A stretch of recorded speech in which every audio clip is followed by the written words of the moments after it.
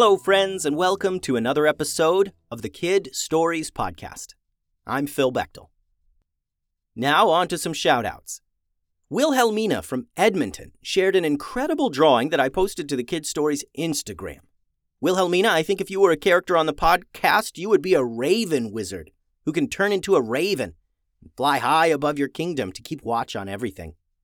Thanks for listening, Wilhelmina. And Reese from Asheville, North Carolina enjoys the stories. Reese, I think if you were a character in the stories, you would be the master of the Ruff Ruff Dojo, where you train dogs to be expert ninjas. Thanks for listening, Reese. Today's episode is titled Space Shipwreck Part 3.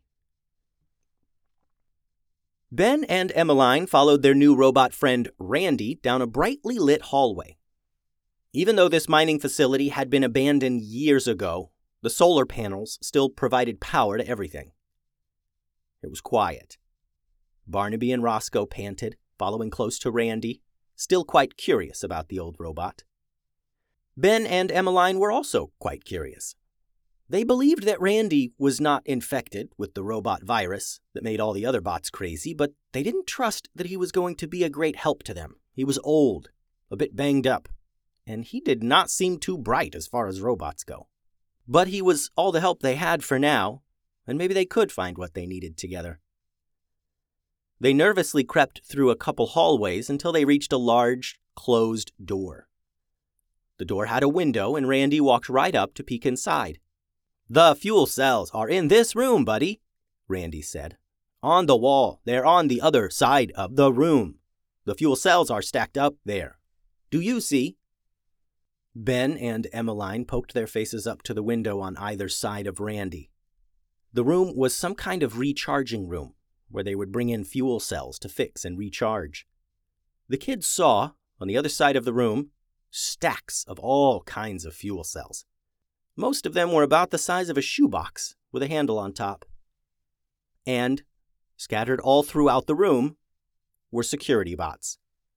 Black and red bots with blasters built into their arms and blasters on their helmets and blasters probably hidden all over their robot bodies.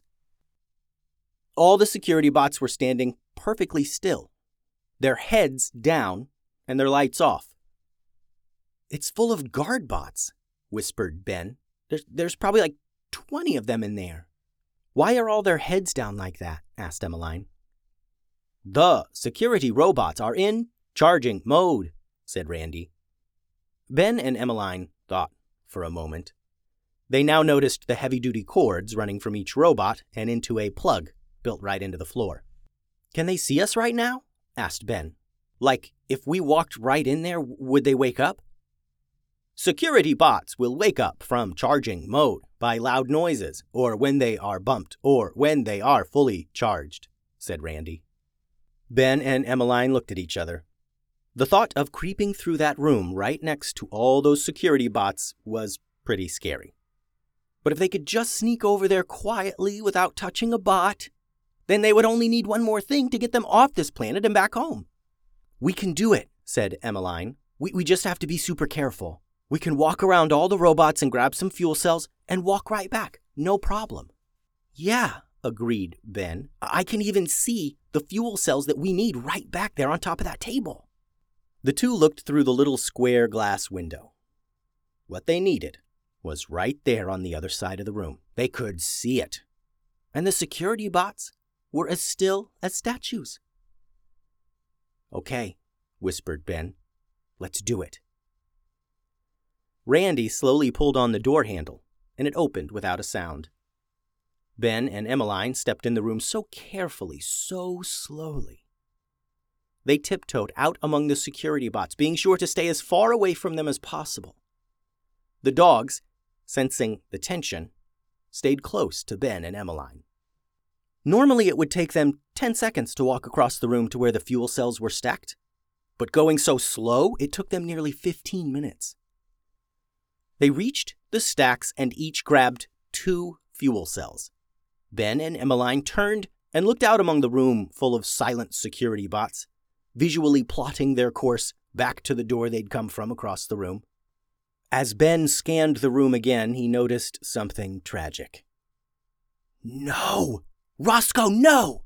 Ben whispered, as loud as a whisper can be. Emmeline looked in that direction and noticed the same thing. Roscoe was lifting his leg right next to a robot, preparing to tinkle on it. They were pretty confident that Dog Pee would definitely wake up one of these robots. "Roscoe, no. Come here, boy. Come here, Roscoe." Ben and Emmeline desperately tried to get Roscoe to come to them. They considered rushing to Roscoe and grabbing him and pulling him toward the door, but they were both too scared of bumping into one of the sleeping robots. And it happened. They couldn't stop it. And it made sense.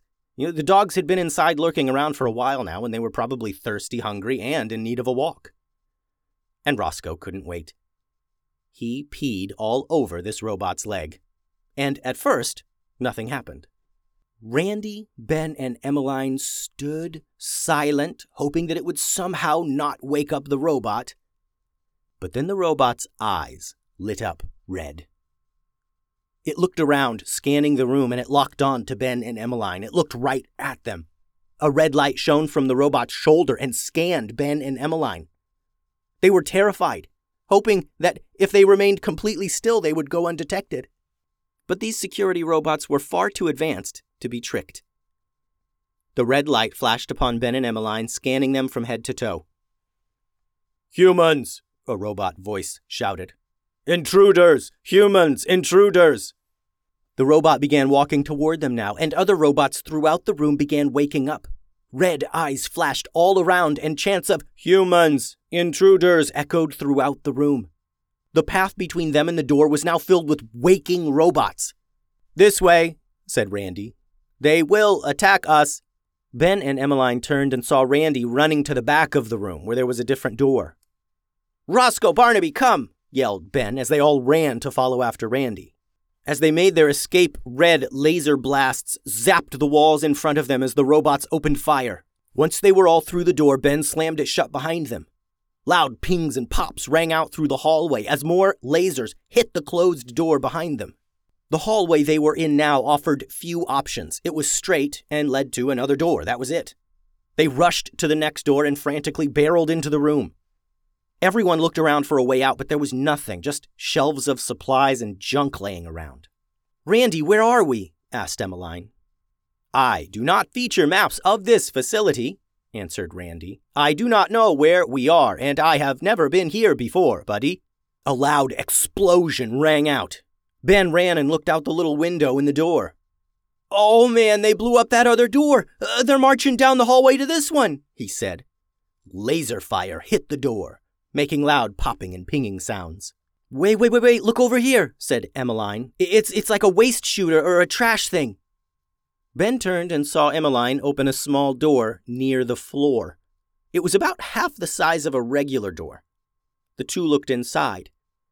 They couldn't see too far into the darkness, but what they could see was clearly a chute or a slide. "Oh, this must be where they toss out old broken stuff or trash or whatever," said Ben. He turned to Randy. "Hey, we gotta go down here, okay? I think it's our only way out." "I agree," said Randy. "Come along now, doggies. Time to go." Randy wasted no time. He clunked over to the opening, sat on his bottom, and pushed himself out of sight down into the darkness. They heard his metal body clanging as it slid down into some unknown place. Emmeline took a couple little dog treats from her pocket and tossed them down into the waste chute. Roscoe and Barnaby, quite hungry by now, eagerly leaped after the yummy snacks. Emmeline turned and noticed Ben tinkering with one of the fuel cells they grabbed. "What are you doing?" she asked. "I'm removing the failsafe and setting it to overcharge," said Ben. "Hopefully it'll explode just as the security bots breach the door." "Fuel cell bomb, good idea," said Emmeline. "And we'll still have 3 cells left." Ben finished tinkering with the fuel cell, and the 2 siblings climbed into the opening. The metal slide was polished smooth, and the 2 slid down into the unknown darkness. The end. Thanks for listening, friends. The website is kidstoriespodcast.com. Send all your drawings and such to kidstoriespodcast@gmail.com. And check out patreon.com/kidstoriespodcast for hours more fun. Adios.